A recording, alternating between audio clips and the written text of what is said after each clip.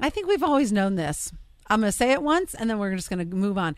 Key to a better relationship, doing chores together. Well, maybe not together. But I need you doing what you're telling me to do, fine.